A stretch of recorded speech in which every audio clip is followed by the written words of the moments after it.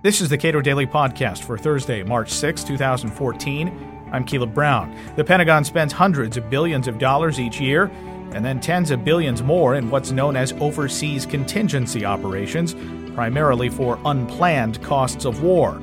But as the war in Afghanistan comes to a close, it's well past time to shut the fund down. Chris Preble, Vice President for Defense and Foreign Policy Studies at the Cato Institute, explains why. When you hear the term overseas contingency operations, it sounds like something that is an emergency, doesn't it? Yes, it does. But we've learned over the course of the last 13 years that things that we are planning for are treated as unexpected emergencies and things like that, hence the OCO, the term that's thrown around here in Washington. Over the last 13 years, from 2001 to 2014, we have spent $1.5 trillion on the overseas contingency operations of Iraq and Afghanistan. That's in addition to the $6.1 trillion that we have spent in that same period on the so-called base budget, the Pentagon budget, excluding the cost of the wars. So we're talking about real money, even here in Washington. The latest critique of the Obama administration's use of the OCO, the Overseas Contingency Operations account, is questioning why after next year, for example, or beginning this year, but starting in particular next year, why do we continue to budget $30 billion for what's left, which is the war in Afghanistan? Remember, the military component, the combat component of the war in Afghanistan is supposed to end this year. The U.S. is still in ongoing, I don't want to call them negotiations, it's more like public wrangling and name-calling with President Hamid Karzai over a status of forces agreement and other legal protections for troops who remain behind in Afghanistan. We don't know the size of that force. It could be quite small, and it won't be very large. So we're talking perhaps a few thousand to maybe 10 or 15,000, I'm guessing.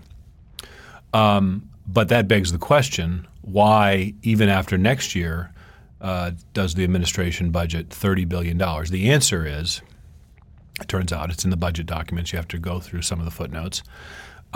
They committed that they would not spend more than $450 billion between 2013 and 2021. They committed to this a couple years ago.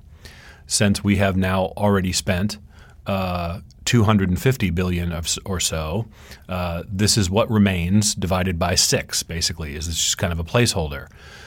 In other words, it's a back-of-the-envelope calculation, even in an extremely complicated document like the budget, and no one really knows. The beauty of this for the White House and for the Pentagon is that the OCO account is subjected to much less oversight and scrutiny by Congress. For one thing, it's exempted from the budget caps that were implemented under the Budget Control Act, and there were some modifications under the so-called the BBA or the Ryan-Murray compromise that kind of raised some of the spending caps this year and next.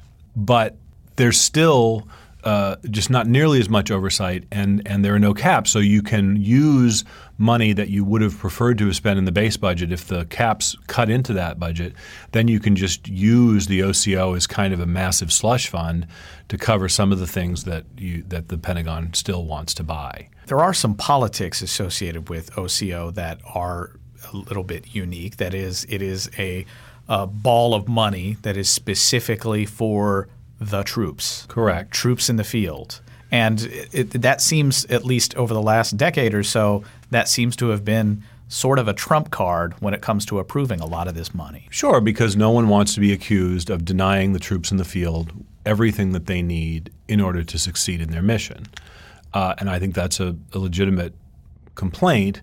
On the other hand, the way to prevent them from being put into situations where they need more than they have is to not put them in the situations in the first place. In other words, no amount of money was going to make the U.S. military able to fix Iraq and now Afghanistan's broken politics.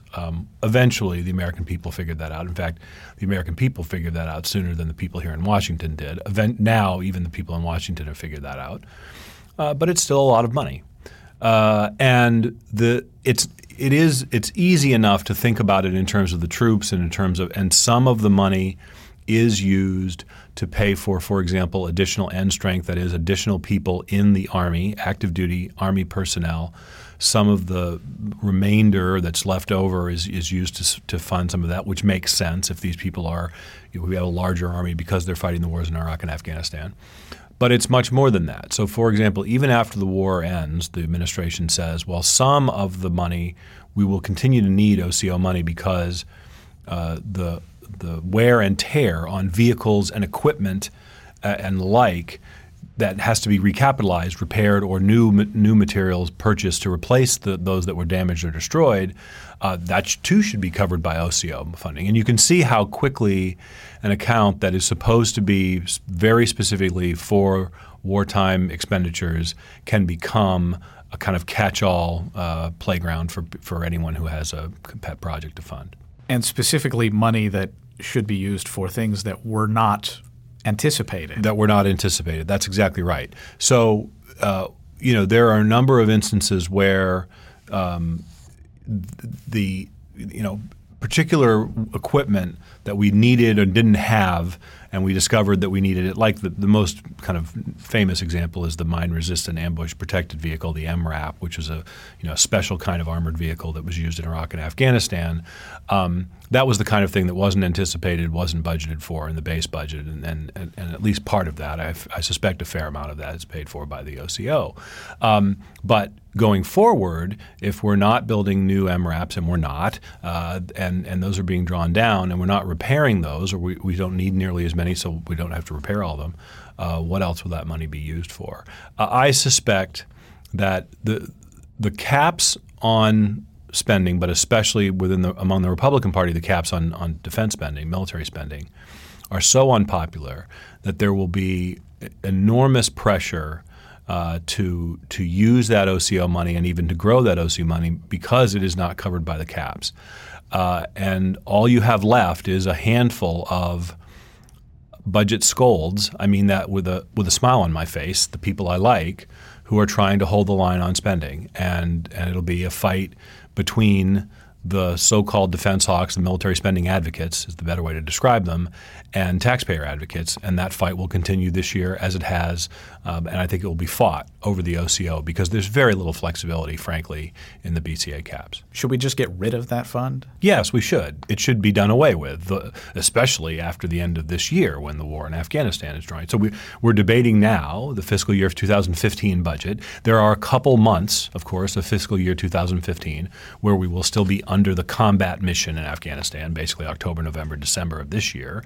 But it's a small amount. And certainly beginning in 2015, we should zero out that account. We should not be holding to this $30 billion placeholder that the administration put in there several years ago because they made an arbitrary commitment, and it was nothing more than an arbitrary commitment, that we will not spend more than X amount. Well, in fact, there's nothing wrong with saying, well, we were wrong and we exaggerated that and we're going to return that money to taxpayers.